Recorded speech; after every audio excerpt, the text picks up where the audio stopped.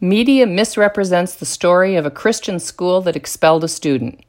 The story of an innocent birthday cake that wasn't, and the expulsion of 15-year-old Kayla Kenny from Whitfield Academy, a private Christian school in Louisville, Kentucky, has been covered in multiple news outlets. Kenny's mother, Kimberly Alford, took a photo of her daughter sitting in front of a specially designed rainbow-colored birthday cake wearing a sweater adorned with rainbow stripes, and then posted it on Facebook. Shortly after the Facebook posting, the theologically orthodox Christian school notified the family that Kayla was expelled. Here's an excerpt from the Washington Post story, and I quote, "Alford instructed a bakery to decorate a cake with colors that pop," Alford recalled. It just so happened that the cake's rainbow motif mirrored the design on her daughter's sweater. Alford said she's aware that the rainbow-striped flag is a symbol of the LGBTQ community, but emphasized that her daughter's matching rainbow cake and sweater were simply a coincidental aesthetic and not intended to mean anything more. "Rainbows don't mean you're a certain gender or certain sex or sexuality," Alford told the Washington Post, adding that she provided the school a receipt from the bakery listing the cake's design as assorted colors, end quote. It just so happened that the rainbow cake mirrored her daughter's rainbow sweater as well as mirrored the symbol of the LGBTQ community. The rainbow cake and sweater were simply a coincidental aesthetic and not intended to mean anything more. A receipt from a bakery that identifies only what the cake decorator needed to know about decorating the cake provides proof of the motives of Kayla. Someone really thinks Christians just fell off their proverbial turnip trucks while clinging with white knuckles to their guns and religion. Louisville Courier-Journal writer Billy Coben, who broke the incredible news story of a Christian school implementing its code of conduct policy, reported that Kenny's mother, quote, said her daughter is not gay and the cake was simply a fun treat, end quote. Well, that's strange, because as author Rod Dreher reports on the American Conservative website, Kayla's father, Mark Kenny, wrote the following on his Facebook page, and I quote, "My daughter got expelled from her church for being gay," end quote. The school responded to the secular press's incomplete accounts with this statement, quote, "Inaccurate media reports are circling stating that the student in question was expelled solely for a social media post. In fact, she has unfortunately violated our student code of conduct numerous times over the past 2 years. In the fall, we met with the student to give her a final chance to begin to adhere to our code of conduct. Unfortunately, she did not live up to the agreement and therefore has been expelled. All parents who enroll their children in our private school know up front that we ask students to adhere to a lifestyle informed by our Christian beliefs," end quote. The beliefs on which Whitfield's code of conduct is based include explicit affirmation of theologically orthodox views of human sexuality. Kayla and her parents knew the beliefs of the school and signed the code of conduct. Dreher also reposted photos from Kayla's Instagram account, one of which was Kayla dressed as a boy taking a girl to the dance. Another was a post from October 16th, 2019, in which Kayla announces, "Me coming out." Another one was a post from months before her expulsion, in which Kayla announces, "Me finally getting a girlfriend." Another one was a photo of Kayla and a girl with the words, "But I was the one in her bed." And then another one was of Kayla throwing her Bible in the clothes dryer. All of these photos you can see if you go to this article online. While Kayla's mom acknowledges that Kayla has had disciplinary issues, she misrepresented the nature and extent of those issues, and the mainstream press has been, not surprisingly, incurious about those issues.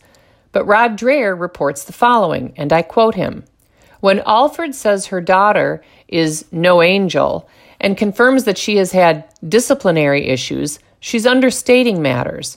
My understanding is that Kayla Kenny had a long, specific list of repeated infractions, bullying, disrespecting teachers, vaping in school, that's one that Alford acknowledged, and so forth. Part of what she has allegedly done is promoting LGBT consciousness in the school, including aggression on that front.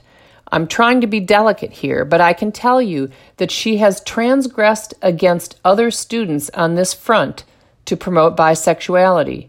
For example, she allegedly drew rainbows and wrote slogans like "Bi Pride" on other kids' papers and gave at least 2 different girls the impression that she was sexually harassing them, end quote. The Chicago Tribune's lifestyle expert and armchair theologian, Heidi Stevens, assures America loudly and clearly that, quote, if you identify as a Christian and you identify as gay, you don't have to cleave off one part of yourself to remain true to the other, end quote. How does she know this? She knows it because she consulted heretic John Pavlovitz, whom she has long admired, not surprising, and about whom Stevens claims there is no one better to explain this heresy. So here's Pavlovitz's superior defense of heresy as cited by Stevens, and I quote, "It's ironic that someone would see the rainbow, which in the story of Noah was a symbol of God's expansive love, and have that symbol become something they would weaponize. It just shows our complete lack of understanding of the heart of Jesus and what his teachings and what his life were trying to create in the world. A move like that gets cheap applause from others who want that same kind of vengeful religion. It's the sort of easy win that people get when they exclude people, when they can try to claim some sort of moral high ground. It's intoxicating. It makes people feel more spiritual. It's shorthand religion without a deeper theology.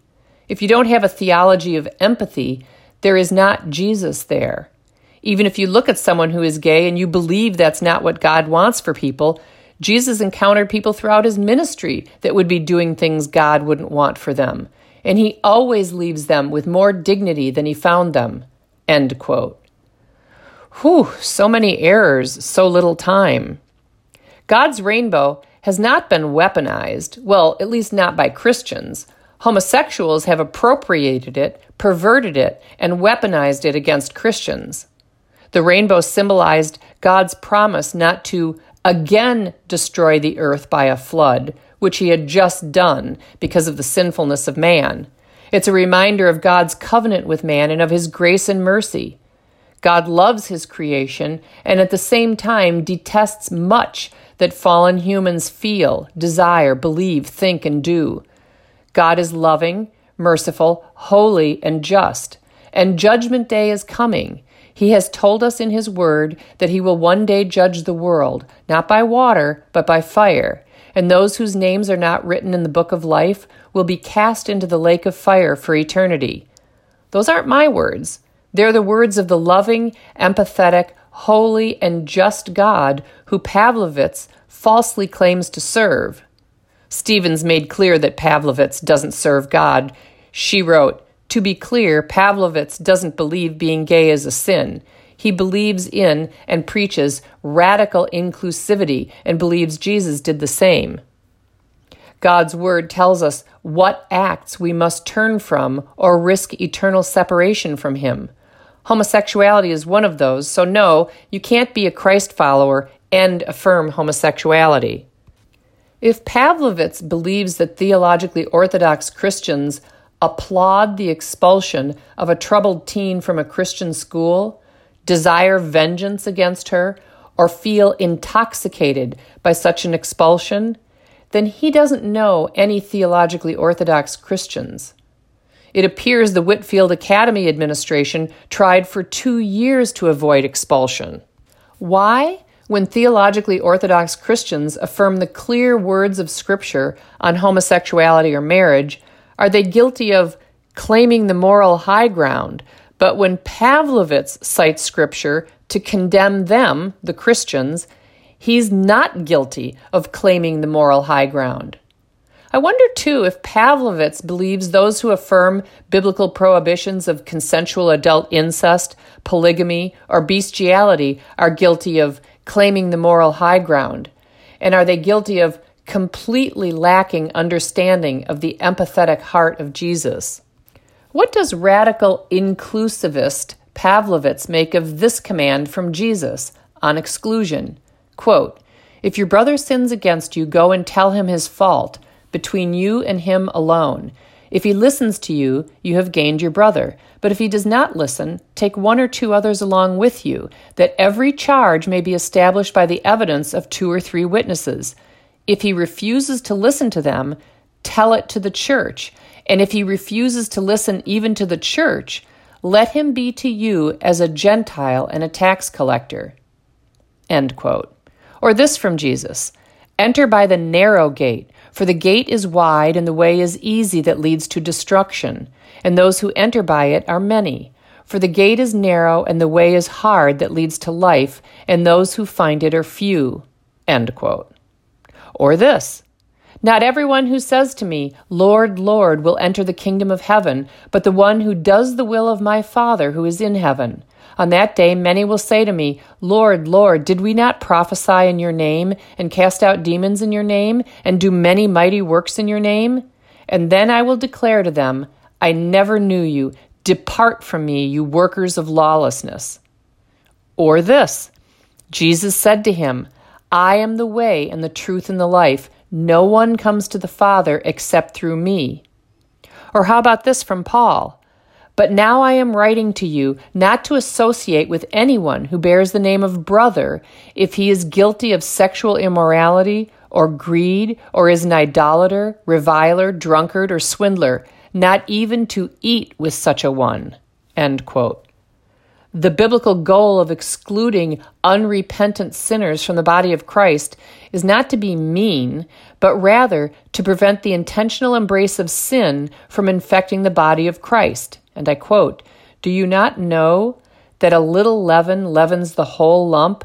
Cleanse out the old leaven that you may be a new lump, as you really are unleavened." End quote. And the other purpose is to have this separation result ultimately in repentance and restoration of fellowship. It's ironic that Pavlovitz would accuse others of lacking a deeper theology in that he rips Scripture out of context and ignores inconvenient passages. Of course, Jesus encountered people throughout his ministry who were, quote, "doing things God didn't want for them," end quote. Those are the only kind of people who exist. I'm not sure what Pavlovitz means when he claims Jesus always left those people with more dignity than he found them. It appears that leaving sinners with more dignity entailed repentance from sin. Jesus called sinners to repent and follow him. He told a woman caught in adultery, "Go and from now on sin no more." He told the rich young ruler that in order to follow him, the young ruler would have to give up all his riches and give them to the poor. Jesus said, "If anyone would come after me, let him deny himself and take up his cross and follow me." Leaving people to wallow in or celebrate sin is not what Jesus did. Affirming people in their sin would not constitute leaving them with more dignity. Treating serious sin that puts at risk the eternal life of others as if it's not sin is not loving. Kimberly Alford complained to ABC News that she feels judged and her daughter feels judged. Alford continued, and I quote her, "We teach our kids, what would Jesus do? What would he do here?" End quote. Christians should know the answer to that question. Christians are called to judge with righteous judgment. We are not permitted to judge the eternal status of others or to judge hypocritically, but we are to judge between right and wrong action and to express those judgments. Scripture commands Christians to, quote, "take no part in the unfruitful works of darkness, but instead expose them," end quote. How can we avoid participating in the unfruitful works of darkness if we aren't told what those are? I doubt Alford really means Christians shouldn't judge between right and wrong.